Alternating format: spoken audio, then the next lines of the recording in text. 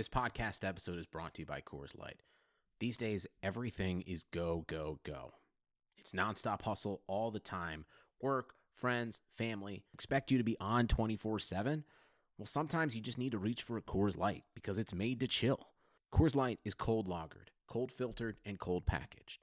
It's as crisp and refreshing as the Colorado Rockies. It is literally made to chill. Coors Light is the one I choose when I need to unwind. So when you want to hit reset, reach for the beer that's made to chill. Get Coors Light in the new look delivered straight to your door with Drizzly or Instacart. Celebrate responsibly. Coors Brewing Company, Golden, Colorado. This is Greg Olson, inviting you to check out my new Blue Wire podcast, TE1, where I interview tight ends throughout the history of the NFL who have helped revolutionize the position.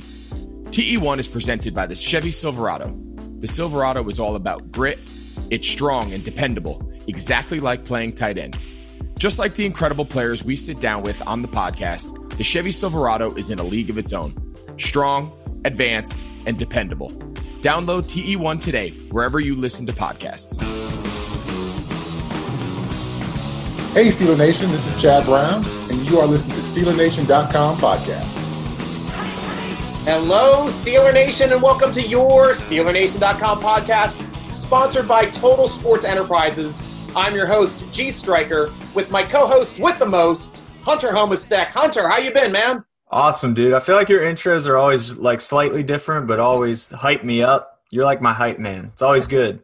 Nice. Well, I'm in the middle of a 3-day fast. I'm on day 2 right now, so I haven't had food in a day and a half. Still feeling great, doing good, got all the energy for the podcast. Maniac. What's the last thing you ate?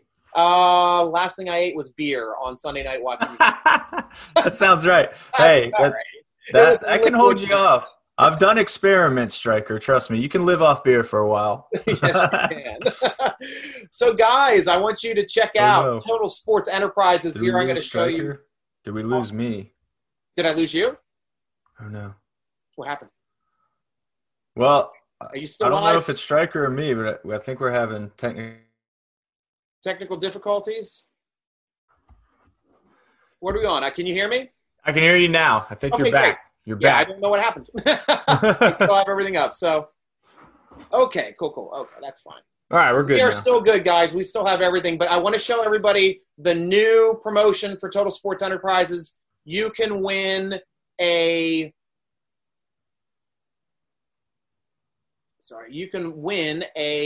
jersey, and the jersey this week will be the Diontae Johnson jersey. And right now, everything on the store or in the store currently is 45% off. So jump on tseshop.com. You get 45% off the whole store. And looking right here live with us on Facebook, I'll drag down to the fun one here, which is we are giving away a signed Diontae Johnson custom color rush jersey in honor of the game-sealing touchdowns on yesterday. To enter, follow us at Total Sports ENT, plus retweet this post. Winner announced on Wednesday. Easiest way to win something. Follow Total Sports Entertainment. Follow Total Sports Enterprises. Follow Steeler Nation Podcast at _SN Podcast. And retweet it. You get a chance to win a signed DJ jersey. So thank you so much for our sponsor there, Total Sports Enterprises, for making sure we are all swagged out for the Steeler season. It's perfect. And it's a color rush. Yeah, color rush too. So we are happy with a Steelers win. It might not have been the prettiest. Looked like it was going to be a blowout starting in the game. We were up 17-3, knocked out their starting quarterback. So do you think it's going to be a hands behind the head, sipping a beer type of game? And, man, it did not become that there, Hunter. Well, that's the thing about the NFL, man. There's no free passes, as they say. That's why they play the games. You never know what's going to happen, man. These are all pros. They're all high-level athletes. They know what they're doing. Denver, to their immense credit, Denver made some amazing adjustments at halftime and made that game much closer than it had any business being. Started kind of picking apart the Steelers across the middle of the field. That Noah Fant versus Devin Bush matchup, unfortunately, did not fall in Bush's favor, man. Fant was tearing him up, which is funny because as we talked about in the preview, that was the pick that the Steelers traded for Bush in that trade in the draft. They took Noah Fant with that 20th overall pick. So it's kind of funny that it was Bush versus Fant. And got to say, Fant won that one, the majority of the reps. Obviously, Devin Bush did do some good stuff in that game. But as far as when he had to match up with Fant one-on-one, it still proved it was a problem. And to ease on Bush a little bit, Fant also did that in week 1. He is just coming around as a playmaking tight end in the vein of a Travis Kelce, maybe a George Kittle, something like that. He's just looking like a very high-level receiving tight end, built more like a receiver. Yeah. If anybody watched that Monday night game last night, it reminds me of Darren Waller a lot for the Raiders. They're built similarly. They play similarly. Word's super hard to say. But similarly. good to know. But, yeah, man, I mean, overall, you like what you see from the Steelers. You like being 2-0, obviously. They snuck out of there with the win. As much as I see people kind of naysaying and being like, oh, the Steelers always play down to their opposition, they won. They still found a way to win despite some late mistakes, some adjustments that needed made. They still won. So if you're not operating at your best and you're still winning games in the NFL, it's actually a positive. Oh, I know. And going into the game, though, somebody who was playing at a higher level, but not as high as the first game that he had, was Big Ben. I mean, he upped his attempts.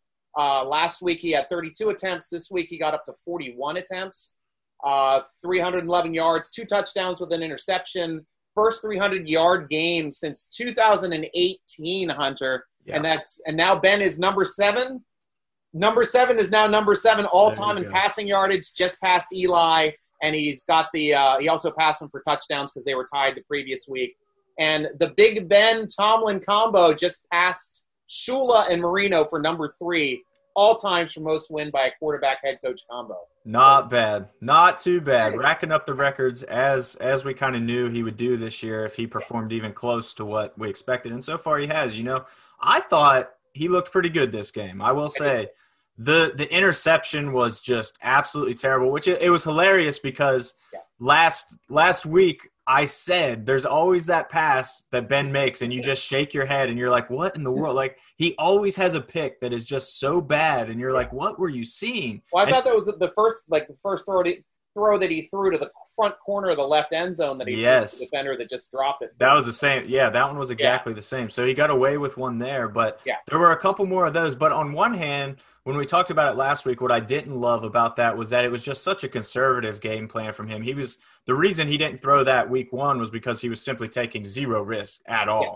So I think this week what we're seeing is him getting a little more comfortable, kind of testing the boundaries of what kind of window he can fit it in, what kind of throws he can still make. So even though he technically probably should have had 2 picks, I like that we're seeing Big Ben open up a little more. And if you're watching the vidcast, the rollout to Deontay Johnson in the back of the end, that's as pretty as it gets. And even though watch right here, number 69 in front of him, rookie. He's going out to lead block for Ben. That was amazing. That is. We have no one to block, look around, but still a great throw to DJ. Yeah, and perfect pass, and a little bit behind him actually. DJ made a nice adjustment and got hit. Yeah, I was just going to say that. So Ben postgame actually said he threw a bad pass there. He wasn't happy with that pass. And if you watch it in slow motion, it was definitely behind Deontay a bit. But still, scrambling out, throwing to the back of the end zone like that from Ben, man, you love to see that. That's exactly, I think, what Steelers fans have been waiting for. There was a throw a little earlier in the game, too, that was pretty decent, Striker. Can you cue that one up? Oh, yes, I can. Since you are setting it up, I can cue that up. We're going to go to the coaching footage here on the Facebook's end of the page. So if you're on the Steelers Facebook Steeler Nation page, you can see this as we are discussing it. But there was an interesting play to the rookie, Chase Claypool, on 1st and 10 on the 26-yard line. Hey, Hunter, why don't you walk us through it? This one is just extra beautiful. I have actually a cup of espresso right now. It says Niagara Falls, Canada. So the little Canada connection. Little Canada there. Perfect right here. So maple syrup. Right there. The thing I love most about it, Ben took an absolute shot on that. He knew he was going to get absolutely blasted, but he hung in as long as possible, threw it about 50, 55 yards in the air, just an absolute dime to Claypool. One thing I've seen floating around Twitter is that for sure Claypool pushed off a little bit. Yes. He pushed off about as much as pro receivers do on go routes. This is pretty standard for a go route. I mean, AB was the king of that, I thought. Always getting that little extra nudge off. That was a very veteran move from him, I thought. I was impressed, actually, that he went for that and executed it so flawlessly while maintaining obviously his speed and focus. Yeah. Caught it, ran into that. You saw the speed. I mean, as soon as he caught it, it was not even He close. was gone. Yeah. He reminded me of Martavis, man. This is what we talked about before the season, that have a more dare I say better than Martavis, because Claypool gives you that extra added boost of just being a special teams demon. I just saw a post today on Twitter. I can't remember if it was Teresa Varley or not, but it was one of the people that I follow with the Steelers end. Claypool had a stat, the second receiver in league history with at least 3 tackles and 80 yards receiving. That's a hilarious stat. The other one was Josh Cribbs back in 2012. Yeah. Now we have our tackling machine on special teams in Claypool. And another interesting thing about Claypool as well, the reason why he continued to play special teams all the way through, even his senior year at Notre Dame, was because he insisted to play on special teams. He did not want to be taken off of special teams. He enjoys it so much. He takes so much pride in it, and he knows it can help the team win. And that is one of the biggest reasons why the Steelers went out and grabbed him. And Mike Tomlin even mentioned that in the presser today. Yep, that's the most Steelers mentality thing ever. You've got this star receiver who, obviously, receivers already have the reputation of being the divas of the team. You know, they don't want to get dirty. They want to just go out, catch their passes, and put up stats. Meanwhile, Chase Claypool is like, I want to go hit people at full speed, please. Like, let me do that. So, and yeah, I mean, you saw it this game. He was everywhere on special teams. It's ridiculous, a guy of his size and speed being willing to do it all. Like, it's such an asset for the Steelers. They made out so well that he fell to them, I think. Time will tell exactly how good he is. I'm not ready to say he's better than Martavis. I'll say that because I thought Martavis was an absolutely special talent. I thought Martavis and AB were going to be like the duo for years to come, just unstoppable. Yeah. But obviously didn't pan out. When Martavis played, I mean, he was just electric. And Claypool has flashed that for sure. So I'm very, very interested to see where it goes. I'll say this, man. Coming into the season, I thought Claypool would finish the 4th receiver on the team in most receiving categories. Yeah. I'm definitely feeling he's going to finish 3rd now. I think he's past James Washington already as a threat. That's great. That's great to hear. And looking at the game also, we had a different 100-yard rusher this week. It was not Benny Snell. I know Twitterverse, I know Steeler Nation, we were talking about it. A lot of guys are like, we got to bench Connor. We got to put Snell down, lay the hammer for Snell. And Connor gets 100 yards, 16 carries, 106. Yeah, he had an amazing game. I mean, I don't know why I do this. Why would I ever count out James Conner's struggle? That was just – it was stupid of me in hindsight to ever think that Connor couldn't bounce back from adversity, because that's all he's done his entire career is prove people wrong and battle through adversity. But it was honestly always less about Connor and more about Benny Snell, because I thought Benny looked very good as a rookie. I thought he looked even better in training camp, and then obviously week 1 looked phenomenal. I simply thought it was Benny's time, but man, you gotta worry about the performance he put in week 2. Even with Connor getting the majority of the reps and playing well, when Benny was in, he wasn't the same as week 1. Fumbled again. The fumbling is a major concern at this point for me. Yeah, you can't 2 fumbles in 2 games. I mean, you're just going to get benched. We might even end up seeing some more of Anthony McFarland if he keeps it up. So might not be a bad thing either. I'm still interested to see what he's got in the tank. But Benny also was a little late on pass pro a couple times last week, which you hate to see. He was just sloppier all around. It was not his game. I'm interested to see how the Steelers coaches will treat him moving forward, if they put him in the doghouse a little or if he gets kind of a free pass and is able to, prove himself worthy of more playing time again. And I'm going to take you to the coaching film here for everybody on Facebook. Got to take a look at this touchdown from the coaching angles, because this is a telling trait as well. We mentioned Dotson making his first start as a rookie, first start in the NFL, and he had a killer game. And they actually ran the touchdown right here showing to Connor over Dotson, right up Dotson's hole. If you watch on the back film and even on the side film, he's the only lineman that makes it to the end zone and pushes a man through the end zone. Everybody else is on the other side of the goal line. That is a lineman. So he had a real nice push. Here, I'll go back to this for a second. Oh, no, it went fast. But a real nice push coming through, getting his man, pushing him into the end zone to create that hole, to have Connor just run right up his butt to get into the end zone. So that was a great play by both Connor and and Dotson on that play. Yeah, absolutely. I mean, you love everything that you saw from Dotson on Sunday was just beautiful. You couldn't have scripted a better NFL debut, really, especially filling in for a guy like David DeCastro. Those are no small shoes to fill.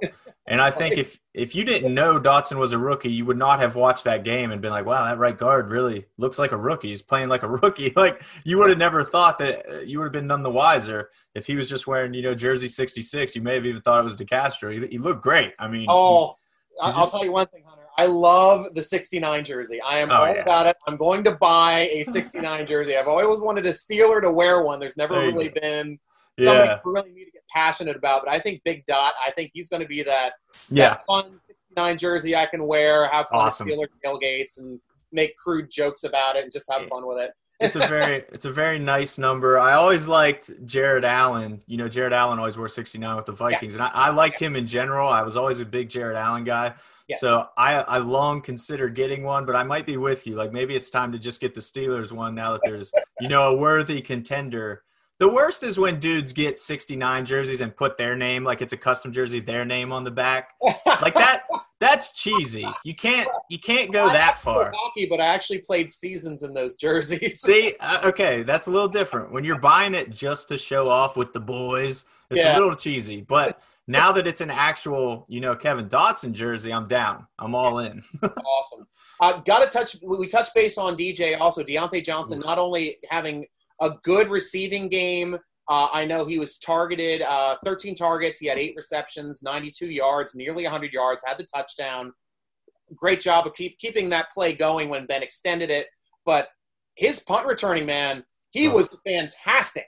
I mean, unfortunately, Sutton got called with that one because that guy wasn't making that tackle no matter what. Right.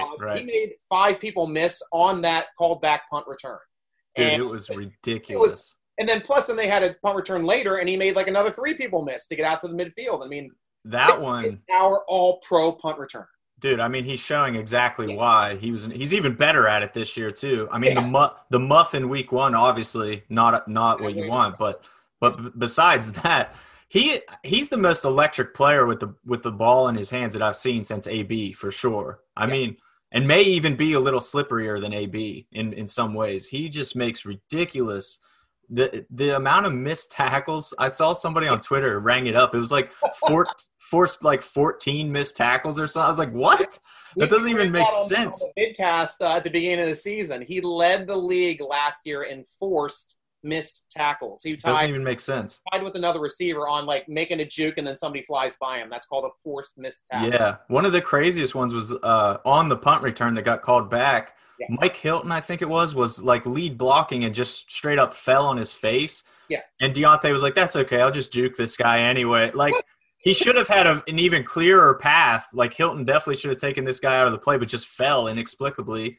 And Deontay was like, that's cool, man. I'll just go over here. And was it Deontay Johnson, too, right when he got the kick? Did he run smack into Sutton and then bounce the other way and ripped off the return? Still made it happen. And then, any other team you watch making a punt return, if they run into their own guy, they're hitting the ground. It's crazy. He bounced off of Sutton like a big hard, too. He did. There was a collision. Hard right, hit Sutton and immediately bounced left, and everybody fell down. Dude, it was ridiculous. And that extends as well on offense. I mean, once he catches – he's way more dangerous after the catch. Like, it's a ridiculous just shiftiness that he has. It's super fun to watch. It's my favorite style of receiver to watch, honestly, selfishly. I just love watching dudes like that when they get the ball in their hands. It's just so exciting. But as good as he's been there, Deontay has been a little inconsistent and a little sloppy. There's still certain things that you want to see him button up. There's another level. That's the really exciting thing, I think, for the Steelers, is that there's another level. I think he had 2 drops against the Broncos.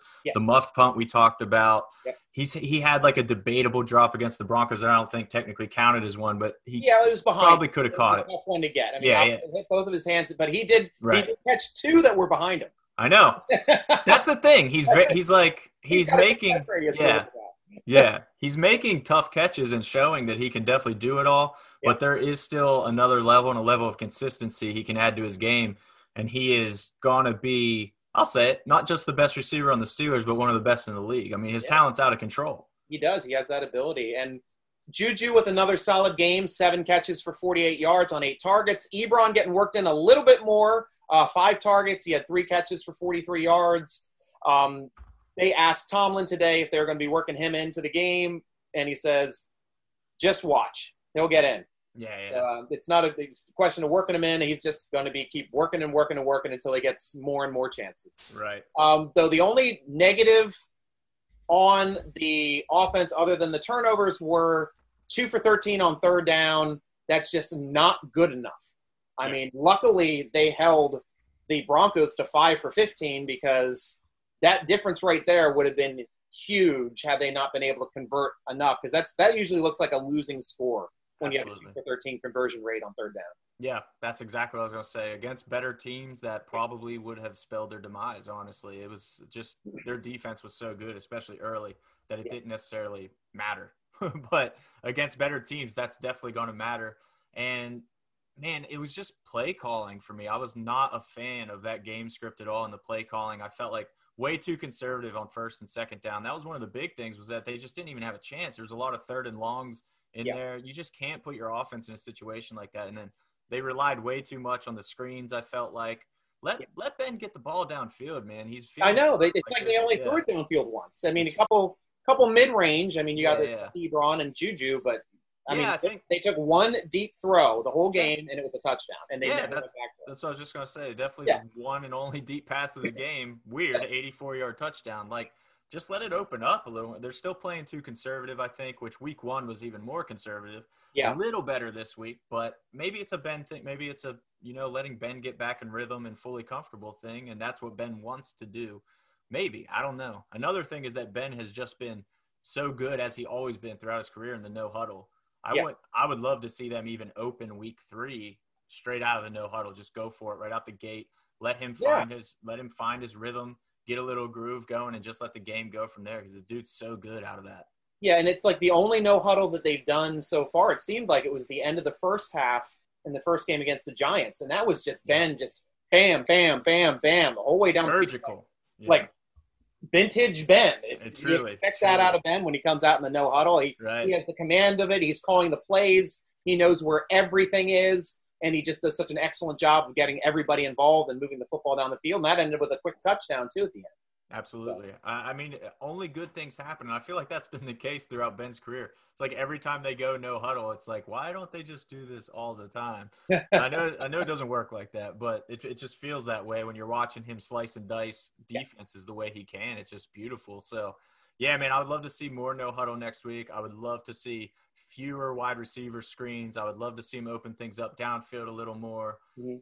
They're going to have to establish the running game as well. As good as Connor's final stat line was, I still didn't feel, he had a 59-yard run at the end. Yeah, it's that big 59-yarder, That beefed it up right there. So I felt like throughout the game, it wasn't quite the rushing performance you'd want to see either. That was still a little inconsistent. But it was still enough to, that is when the entire defense, though, was playing against the run.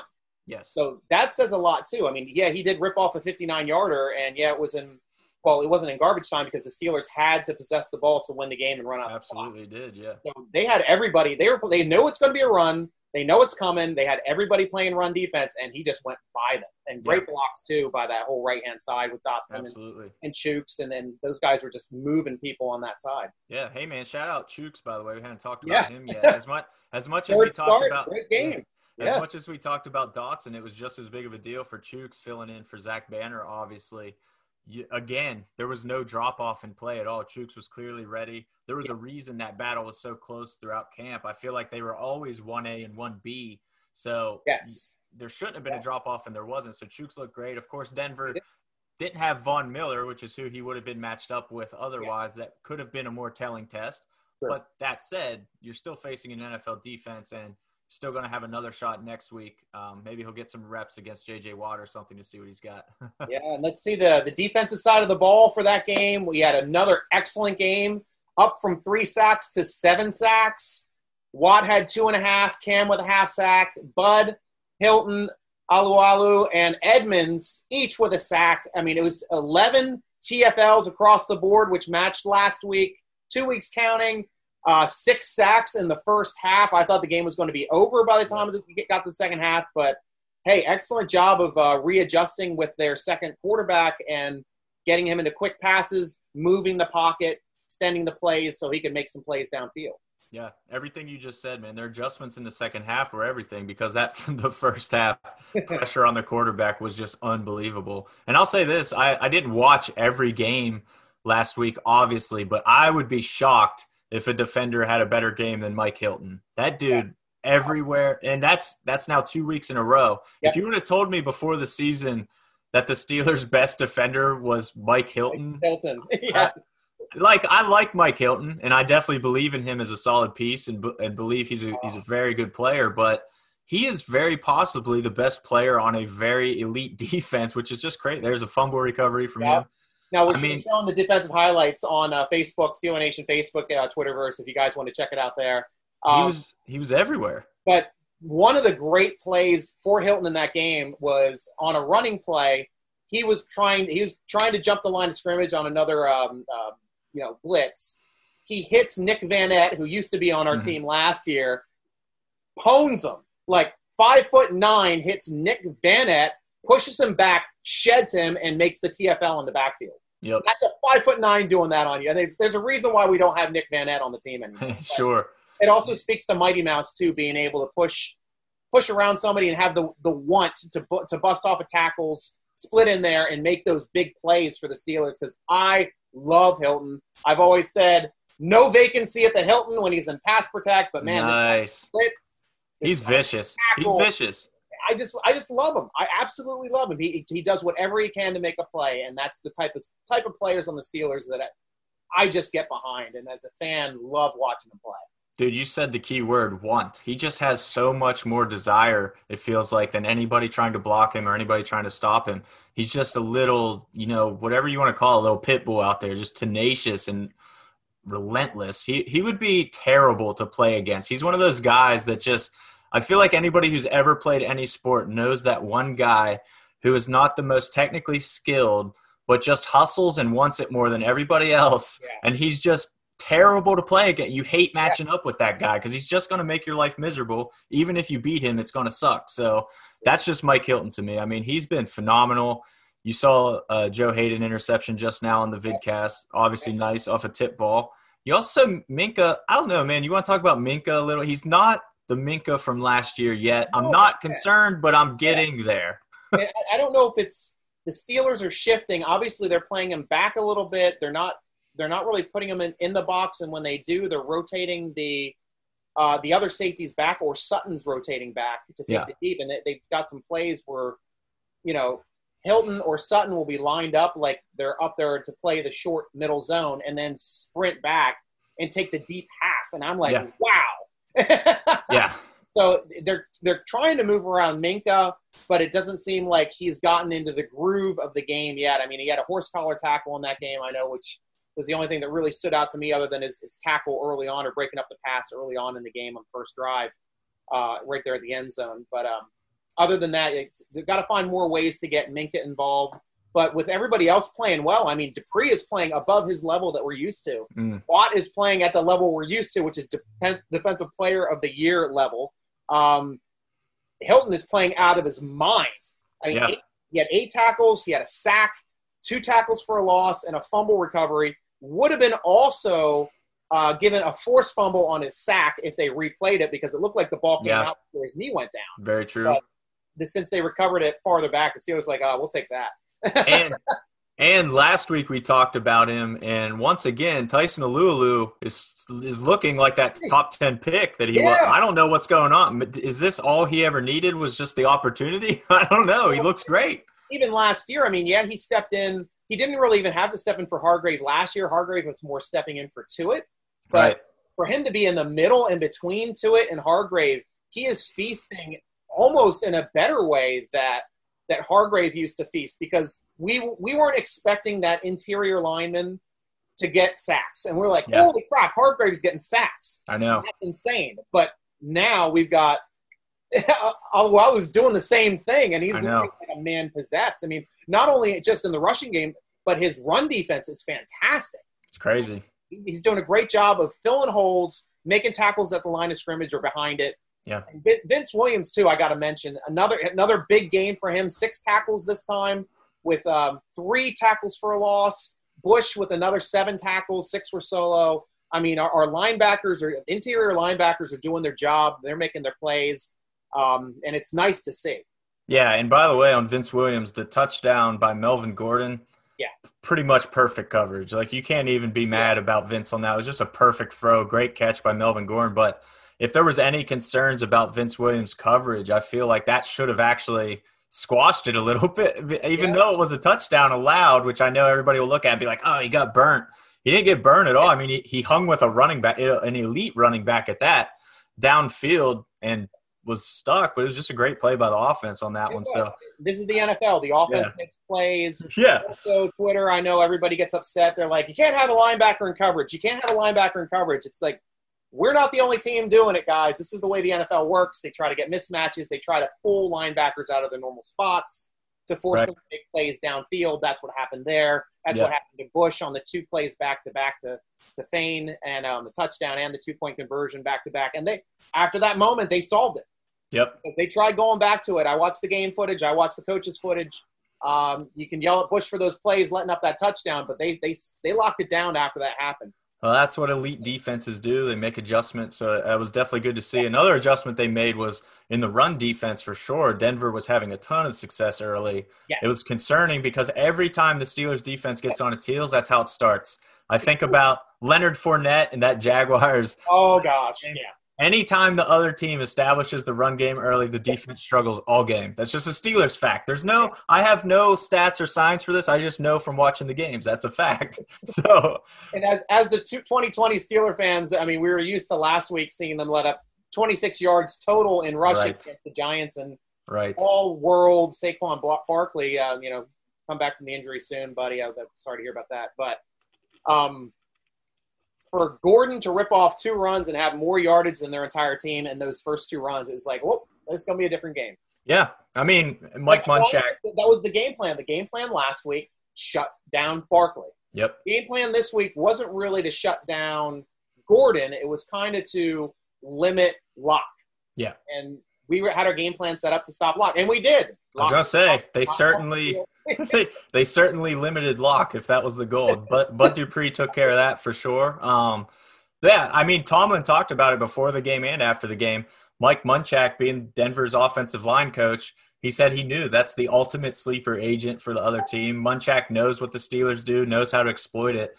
And they had, obviously, a great offensive line performance there the first half. So Steelers adjusted, shut it down, all good. But like I said, it was a little concerning at first. We'll see here in week 3 what they can do against the Texans. Visa knows that local businesses are the heartbeat of our communities. Whether they're our corner stores, our coffee spots, or our favorite shops, local businesses have always been there for us. They remember our orders, they call us by names, always giving back, making the difference, and going the extra mile to support us and our community. And right now, more than ever, local businesses need our support. So now it's time for us to return the favor. The next time you go shopping, make the choice to shop at local businesses and look for the contactless symbol and tap pay with the contactless Visa to help support your community, because where and how you shop matters. Visa, everywhere you want to be.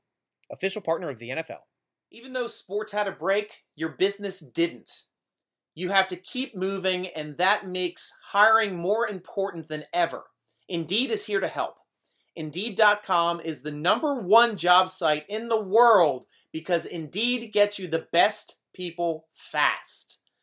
Unlike other sites, Indeed gives you full control and payment flexibility over your hiring. You only pay for what you need. You can pause your account at any time, and there are no long-term contracts. Plus, Indeed provides powerful tools to make your search that much easier, like sponsored jobs, which are known to be 3.5 times more likely to result in a hire. With 73% of online job seekers visiting Indeed each month, Indeed is going to get you the important hire you need, just like they have for over 3 million businesses. Right now, Indeed is offering our listeners a free $75 credit to boost your job posts. which means more quality candidates will see it fast. Try Indeed out with a free $75 credit at Indeed.com/Blue Wire. This is their best offer available anywhere. Go right now to Indeed.com/Blue Wire. Terms and conditions apply. Offered valid through September 30th. Nice. And special teams, obviously we had some great returns by Ray. Great kick returner. That's why he made the squad over Switzer. We're getting a lot more out of him in kick return, especially DJ as well. Excellent. Boz was perfect. 1 for 1 on the field goals, 3 for 3 on extra points. Yep. Colquitt, what the hell, man? The one guy. It had to come down to him. I love punters. You know me. I love punters. I do. Man, I do. That was not a good game from Colquitt, and that makes you think, it's like, why did we get him? I mean, that game showed he was not an improvement over Barry. Barry would have like one bad kick every 3 games. It seemed like he had 2 punts that were crazy and couldn't really – he did a good job of pinning. I mean, obviously he's a good Coffin kicker. The one the Steelers just missed because they came in on the receiver, but the ball bounced behind him and bounced like 8 more times before going into the end zone. Yeah. That should have been down. That's on the coverage teams. For sure. Agreed completely there. Perfect. Yeah. But when he was trying to punt for distance, he could not. No. No, and that was exactly the thing. We talked about it even before the season, or when the transaction happened, was that Colquitt was supposed to minimize mistakes. Yes. We knew we weren't going to get the 70-yard boots that Barry could occasionally rip off, but that would be okay as long as he was consistently 45 yards with hang time, you know. But he didn't. The first one he kicked, you saw he put his head down and turned away because he immediately hated it. He knew it was terrible. And he ran it back like 15 yards, and it ended up a 30-yard net. 28-yard net or something. It's like, that's the stuff that we I don't know if it's Pittsburgh guys. I don't know why punters have such a tough time in Pittsburgh. Yeah. Figure out what to do or get the ball off their foot. But, man. Anthony on the Facebook stream literally just asked, how come we look like we always have a bad punter? It's true. I don't know. About Anthony. Yeah, it's true. Hey, I'll say this. I've been following Marquette King on Twitter, and he looks great. Yes. I would love to at least see a tryout, at least see what he can do. Dude looks phenomenal. If not, coax Pat McAfee out of retirement. I'd be fine with either. Now, Marquette King, where is he from? Is he a younger guy? Has he been in the league? But I've seen your tweets, and I've watched him because of you, because you like him. I don't know if he was a Pro Bowler, but he was at least an elite punter for a while, especially for the Raiders. He's very high-level punter, man. He was very good. I don't know exactly what pushed him out of the league, if his performance started to drop off or what, but he literally said he would punt for free, but knows that's illegal, so he'll take the veteran minimum. So this dude's willing to come in. Veteran minimum and donate his salary to charity. Dude, seriously, why not? What do you have to lose at this point to at least try him out and see what he's got? I mean, yeah. So finishing off for the game, the only other notes that I wanted to make everyone aware of, if you watch the game, 10 penalties. It's not good. I mean, that looked like the game I was expecting to see first out of the box from the Steelers, not having a preseason. This is going to be the game where we get all the penalties, we do all the dumb stuff, we have all the dumb turnovers, but this looked like the first game of the season. Yeah. It was the second game of the season. So one good thing, I did listen to the presser with Tomlin. He did note that they are going to have officials at practice this week to work on technique. Nice. Thank you. That's awesome. Thank you. We needed it. Yeah, I didn't see that. That's great. I mean, to be the ultimate Yinzer, some of those calls were super soft, man. Some of those calls were terrible. So the DPI on Bush, that was ridiculous. Once again, I don't know. They can't get a break with these defensive pass interference calls. So some of the calls were just super ticky-tack. The Sutton, obviously blocking the back. Not a fan of that one either. I don't know, man. I don't know that there's necessarily a problem yet. I don't see them playing, undisciplined football or anything like that. So I'm not super concerned. But, I mean, Vince Williams even tweeted after that game, they beat 2 teams today, you know, the Broncos and the refs. So I'm sure Vince Williams' pocketbook took a little hit for that, but worth it. I don't think so, because by saying they beat 2 teams, it doesn't put anything on the ref. I think it's kind of like a workaround. He loopholed it. On that one. He may have. If Vinny Williams figured out a loophole to bash the refs, I'm all about it. Let's go. Yeah, but like you're saying, one thing that I was always big on coaching, it's one thing that Belichick does. If you block somebody in the back, if you hold somebody, don't do this. don't stick your hands in the air. You are putting up a flag. Hey, something happened over here. Hey, look at me. Hey, don't look at me. It's like, don't ever throw your hands up in the air. You got to learn it. I just made a play. And just always treat it like I just made a play. Now, the defensive backs, even though we're getting called for the pass interference, they're playing it like they're making plays. You never want that defensive back to make that hit and then. Absolutely. Yeah, absolutely. That's even worse. That's way worse. Because the offensive guy is going to do it for you regardless. Even if it's close, the offensive player is going to get up like, where's my flag? That's what they all do. I don't know if they're taught to do that, but I assume because it works. That was the other frustrating thing was how many of those flags came in super late. That always bugged me. I don't understand. Like, either you saw it or you didn't. You can't decide 10 seconds later that you saw pass interference and now I'm going to throw the flag. Like the one that really upset me was the one that they gave the pass interference call to extend the third and short drive. And I watched it on the coaching footage. The call came from 25 yards downfield thrown late. So it's like, what's that guy doing throwing a call for the line of scrimmage when his job is supposed to be secondary? It's like, how the heck did you even see that? Anthony here on Facebook just made a good point too that I want to highlight. He said, I also credit it to early season games with no other games. I think that's a huge part of it. With no preseason, they're still kind of working out the kinks and everything. So, and I think, we talked about Minkah maybe struggling a little. I think that's the case with him as well, especially a guy who relies so much on timing and instincts as he does. I think he's still kind of getting a feel for the game, and that could be why his play seems a little less than what we expect from him, less than his standard that he certainly established last year. So I think, this team, we said it with Diontae Johnson, he definitely has another level. I think the team in general has another level, and they're 2-0. So that should be super exciting. So for me, I think it's like a tier process for the league. I think you've got your elite teams, obviously your Kansas Cities and your Ravens are elite. Steelers are in the next tier right now. I think they can get to elite. I think their defense can be elite. I think Roethlisberger can be elite.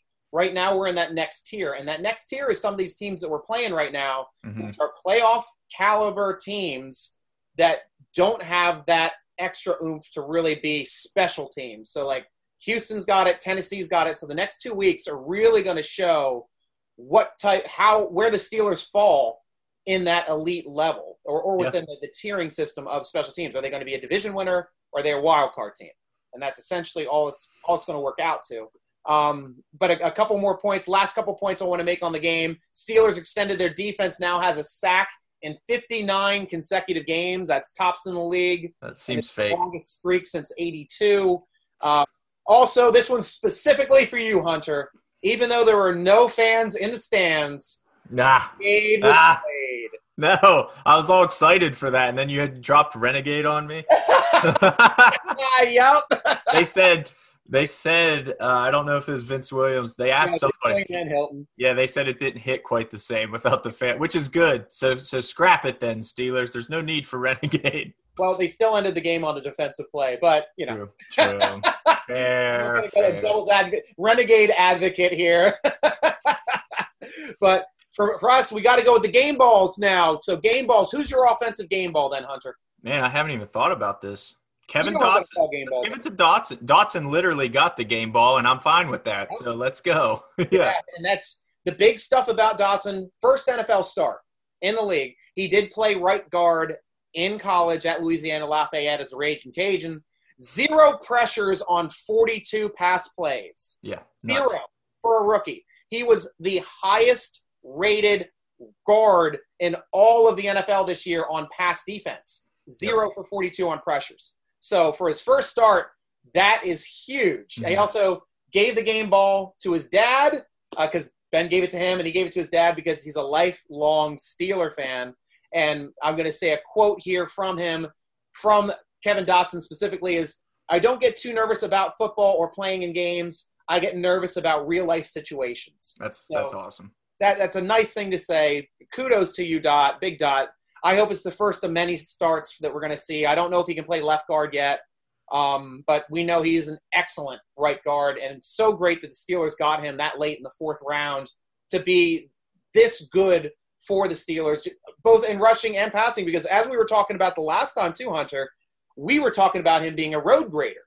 Yeah. And we know that Louisiana Lafayette team is a big running team. And we just got to see he is just as good at pass protection. Yeah. Shame on you, NCAAs, NFL, for not having this guy at the combine, man, because he is everything and more. He looks like an absolute steal in the 4th round, a ridiculous steal. And if you guys haven't heard too much about him or read about him right after they drafted him, one of my favorite things was I was on the conference call right after he got drafted, so I got to speak with him a little bit. Yeah. He said that he used to tell the opposing defense what play was coming in college because he knew he was still so good that they weren't going to do anything about it. He would literally tell the linemen lining up across from him what play was coming and still execute it. Now, he did say that he didn't do that against the Broncos. Somebody did ask him, and he's like, no, it's different now. The NFL, I can't be doing that. Which is good. He says, people are too good in this league. I won't be doing it here.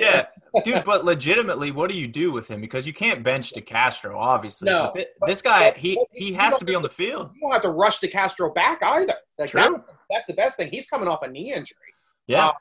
And we're going to be talking about the injuries here real quick because it looks good for DeCastro for this week, guys.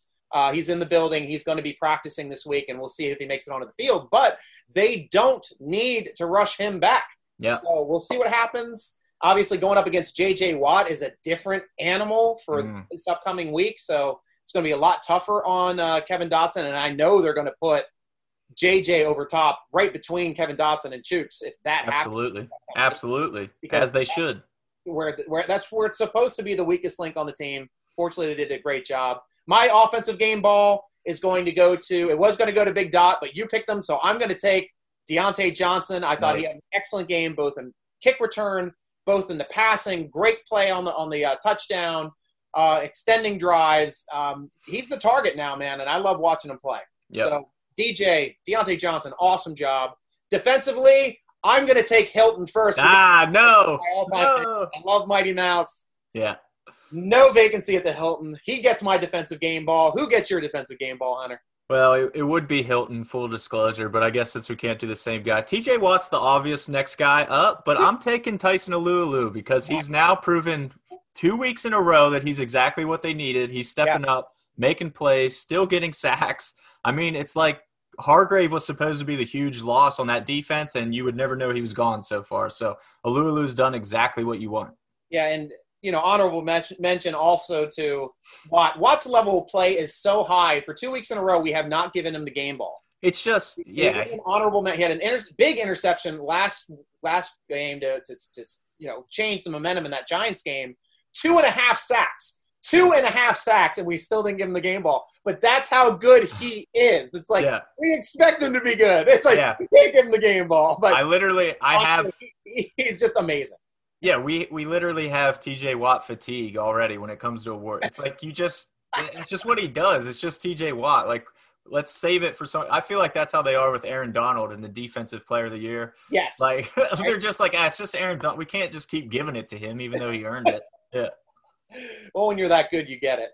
Injury situation, guys, we were looking excellent. Like I said, the only person that was injured on the roster was David Castro. Tomlin said he's coming back this week. We had a couple bumps and bruises within the game. Sutton had cramps. That wasn't an issue at all. He's not even listed in the press report today for the presser by Tomlin.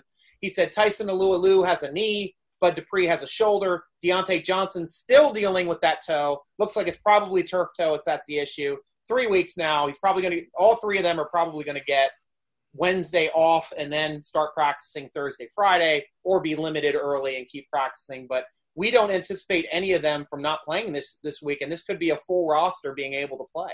Yeah, and a good team coming up. I know a lot of people will look at the Texans and say 0-2. They lost DeAndre Hopkins, and Bill O'Brien's insane, so they're not a threat. But, man, they played the Chiefs and the Ravens so far, which you just talked about as far as there being tiers. You literally said Chiefs and Ravens at the top, which I think most people would agree. Maybe throw the Seahawks in there at this point. They look phenomenal. Yeah, they do. I would have said New Orleans until Monday. Yeah, that was bad. That was definitely bad. Yeah, so the Texans are 0-2, but they've also probably played the two best teams in the NFL. So there's not a ton of shame there. And, yes, they've lost DeAndre Hopkins, obviously, in the trade. Will Fuller is dealing with a hamstring injury and might not play. So it's looking like they're going to be super short-handed. But the biggest thing with the Texans is their offensive line. It's been completely atrocious so far. Yeah. They've allowed 57 pressures. Deshaun Watson's been hit 20 times already in 2 games. Wow. This Steelers team is not the team that you want to face when you're trying to figure out your offensive line worries. Yeah. So the Steelers, as we said, they're already on pace for like a ridiculous 80 sacks or something like that. Yeah, Steelers are already leading the league in pressures, and you're right. They're on pace for 80 sacks. And how many pressures here? I think I had it written down. Yeah, it's going to be absurd. 176 tackles for losses. That doesn't even seem like a real number. Right? It's like you're playing Tecmo Bowl back in the 90s. Truly. So football on like the lowest setting. But here's the thing that worries me a little to bring it around a little bit, because on paper you look at that and you say the Steelers are getting at least 8 sacks, and it's going to be terrible to watch. The Broncos, especially in the second half with Driscoll, showed that if you get the ball out fast, you can exploit the middle of the field, which is what Steelers fans have seen this for years with New England. That's exactly how New England always tore them apart. Yep. And it's still that's just very hard to cover that in the NFL. So if Deshaun Watson can get the ball out quickly, spread it around, take advantage of the middle of the field, they might be able to establish some rhythm as well. And Deshaun Watson is a fabulous quarterback, man. The guy's great. He's still a playmaker. He's one of the best in the league. Yeah. He's still a guy to worry about. David Johnson looked very good week 1. I thought he looked like an old David Johnson in his glory Cardinals days when he was winning everybody fantasy football championships. He looked great. Then week 2 kind of fell off a little rougher for him that game. So it's going to be a matter of the Steelers stopping the run, first of all. If they can plug up the run, they're going to force the Texans to pass, which is obviously going to open up opportunities for that pass rush to get to Watson. Yeah. From there, you hope they can just convert the sacks. But like I said, the Texans could very well implement a very quick kind of, West Coasty kind of offense to get the ball out of his hands fast. It worked for the Broncos. There's no reason that Deshaun Watson couldn't pull it off if Driscoll could. Yeah. So it's very, very interesting. I will say it looks like it should fall in the Steelers' favor, but it's the NFL, like we said earlier. It is. And a couple points also from Mike Tomlin's presser that just happened. He was asked about Eric Ebron. They're saying, are you going to work him into the game more? He says, it's early, keep watching. So no worries about it for Ebron. Asked about wearing a mask in practice and games. Coach said, I'm thankful to be working. A lot can't work and I don't take it for granted, and I try to set a good example for everyone. So nice. Kudos awesome. on that for wearing the mask. He's at least not getting fined like a lot of the other coaches coming out today. Asked about injuries, he says, I'm only concerned with soft tissue injuries that happen with conditioning and preparedness. Obviously, if a knee goes, shoulder goes, something breaks, that's part of the game. Sure. It's not there. He asked about the running game. He says he's generally pleased. We close games out via the run in the 4-minute offenses, and I like that aspect of it. Yeah.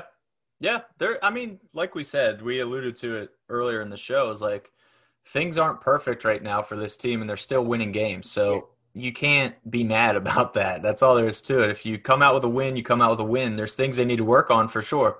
But once it clicks, I think we've seen already early enough in this year, we've seen a team that when it's at its best, it's as good as any team in the league. So as long as they can just sustain that, it's one heck of a Steelers team this year. Nice. Tomlin was also asked about the Watt brothers. They asked, do DJ and Derek, or TJ and Derek, talk and motivate each other?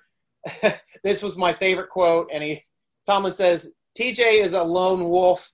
I think he only talks to Bud in a practice setting. Yeah, very true. I've seen that firsthand. TJ is definitely a lone wolf. He's out there to do his job. Crazy focused guy, intense guy. So that's funny. I'm sure they do talk, and Tomlin's hamming it up a little bit for that response. But, hey, shout out Derek Watt, got a safety as well against the Broncos. So that was cool. It was mostly on the punter. Honestly, I don't know what Denver's punter was thinking there, but, hey, you take what you can get. And it's something also that one question was asked, are you going to use the fullback more? Why'd you spend all that money on Derek Watt? And it was essentially, it depends on the matchup.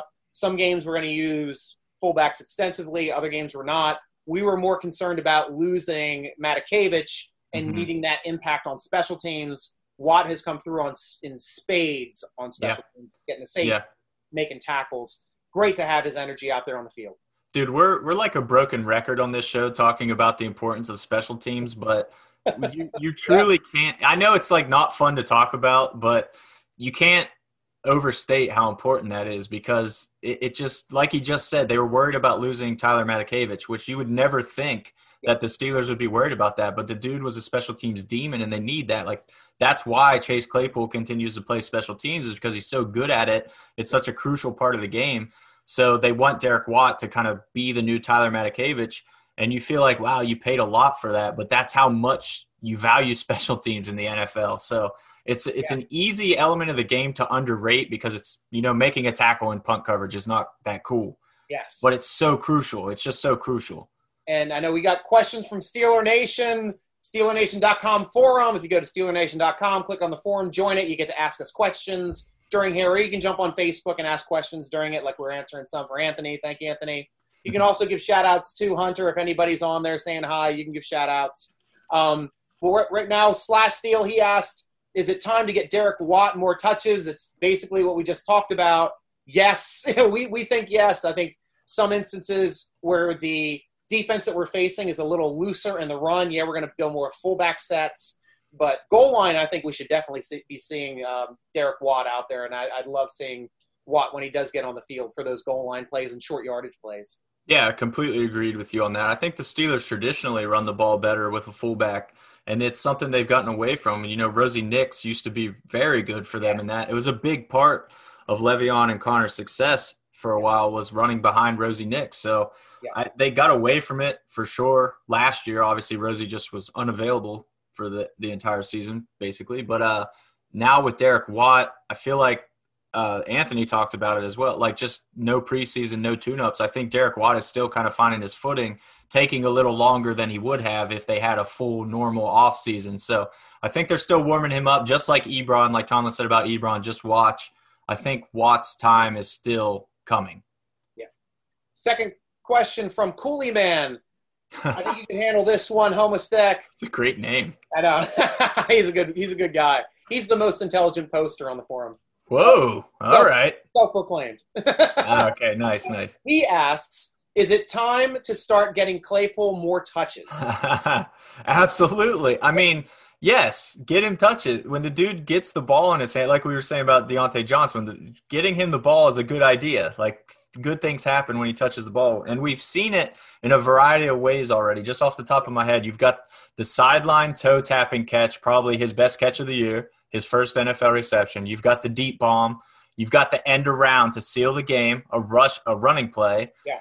He's so versatile already, which is crazy for a rookie to be able to show this kind of versatility and this effectiveness in different roles. So he's a guy that I think, I said earlier, I think he's already established that he's the third best wide receiver. If you want to look at it from like a fantasy football perspective, he'll finish with the third best stats of receivers this year, I think, with still unexplored upside. So I'm excited to see what Claypool can do and utilize him more. And I think we'll definitely see the Steelers start to work him in more and get him some more touches.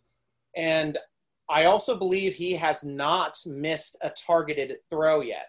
He's perfect on the season. I think it was 2 for 2 in the first game, 3 for 3 or 4 for 4 in this last game. Yeah. On targets. And that's huge. That's a rookie. And the only play I think that didn't work was when Ben tried to throw that slip screen or that slip bubble when the defender was like 12 yards downfield, but he sprinted it and he nailed him in the backfield for a loss. Yep. But, that was a heads-up play by the defender. I'm interested to see how they can work him in more to the short passing game, because I'd like to see him kind of make some of those moves too. But we do have Deontay Johnson to do that as well. That's what I was just going to say. The thing with that is that Deontay is going to probably hog all those, and Juju as well. Dude, Juju, we didn't really talk about it, but after the catch, he is a monster this year. Juju has like turned into the Hulk this year. He's running – dude, the very first one against Denver, it was along the sideline. The defender was there, and you just knew Juju was either going to run out of bounds or he was going to square him up. And, dude, he just lowered his head, put his head right in the dude's chest, and just drove forward for like 4 extra yards. It was so Hines Ward, and it made me so happy. So I was like, Hines Ward would never go out of bounds. He'd duck his head and get that extra yard. And that was exactly Juju. And then like 2 plays later, he threw down that stiff arm that was disgusting. So even though Claypool could get some of those more intermediate routes, I just feel like there's better suited players for that. There's really no need. I like Claypool as kind of the deep threat, the mix things up and just kill you with size and speed kind of guy. So even though I feel like he could do that, I still don't think he's the best guy for that job, and they have other options. Yeah. And this is strange to me, too. Just one final note that I want to say on that third receiver or that deep receiver role. I mean, Claypool is showing right out of the box that he's ready to play in the NFL, and it's kind of taken Washington 3 years to kind of ramp up the speed. Yep. So, I mean, we're going to start having this conversation maybe in a couple weeks. Should Claypool be manning that Z receiver slot? Yeah, it's definitely a conversation worth having. I mean, I like what Washington's doing this year. I love that Same. touchdown that he had, that Hines Ward-esque touchdown where he dives. Never seen somebody dive completely in the air horizontally, hit somebody, hit the ground, then take 2 people. Still make it in. Yeah. Yeah, I've never seen that. It was absurd.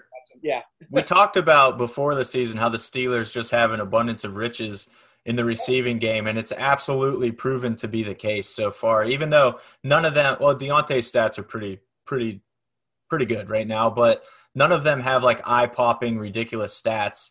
Yeah, but they just complement each other so well. So nobody's really going to put up that 1,700-yard season or anything, but they're all going to work together so well and keep defenses on their toes, which is, for the team, that's what you want. Hunter, we know how to waste an hour in the best possible way talking about the Steelers. Thank you so much for being my partner in crime yet again. Awesome job. And anytime, obviously, thanks for being here. And I love having you, man. Sure, dude. Same. That one felt faster than most. I don't know. Yeah, that went super fast. I guess as the year goes, we're just going to have more and more to talk about. So maybe by the end of the season, this might be a 6-hour podcast, guys. Hope you guys like it. I'm trying to hold it in an hour, guys. I'm trying. I know my boss is telling me 45 minutes. I'm like, I'll try to get it to an hour because we are good at talking. Yeah, right. So, guys, follow us again. We'll be back here, same bat time, same bat channel, Tuesdays at 3 o'clock following the presser. We're going to be here doing it live on Twitter. Thank you for joining us there. Live on Facebook. Thank you for joining us there. It's going to be uploaded on YouTube here soon, and also the podcast will be released within an hour on all of the podcast uploading platforms. So follow Hunter on Twitter and Instagram at Hunter A. Homistek. That's at HunterAHomistek. And I will see you soon, bro. Yeah, man. Can't wait for next week. Hopefully with another win to talk about. I know. Fingers crossed. Visit our title sponsor at Total Sports Enterprises on Twitter at Total Sports ENT, or to be part of their signed merch giveaways done every week. You too can get great, unique gifts on the SteelerNation.com page. Sign up, get some great T-shirts. We got the 6-pack champion shirt. We got the Champions, spelled with Y-I-N-Z. We got the Renegade Yo Mama shirt. And we got lots of fun stuff there. So make sure you go over to SteelerNation.com, click on the gear page, and get geared up for our tailgates. And SteelerNation.com is the best site for fast, unique Steeler content on the internet. Click the podcast button to listen to one of our many interviews, or click the forum button to be part of the best football discussion on the internet. Subscribe to the SteelerNation.com YouTube channel to be first to know about our live vidcasts and video uploads, because I do break down a lot of coaching film as well. I got a couple up right now, which are going to be some articles coming here soon. Tweet us at SteelerNation. Instagram us at SteelerNation.com. Follow the podcast on Twitter at _SN Podcast, or follow me on Twitter and Instagram at SN Striker. Striker spelled with a Y. Thanks for joining us on the SteelerNation.com podcast, sponsored by Total Sports Enterprises. I'm your host, G Striker, with Hunter Homistek, rooting along with you as always. Go Steelers! The wait is finally over. Football is back.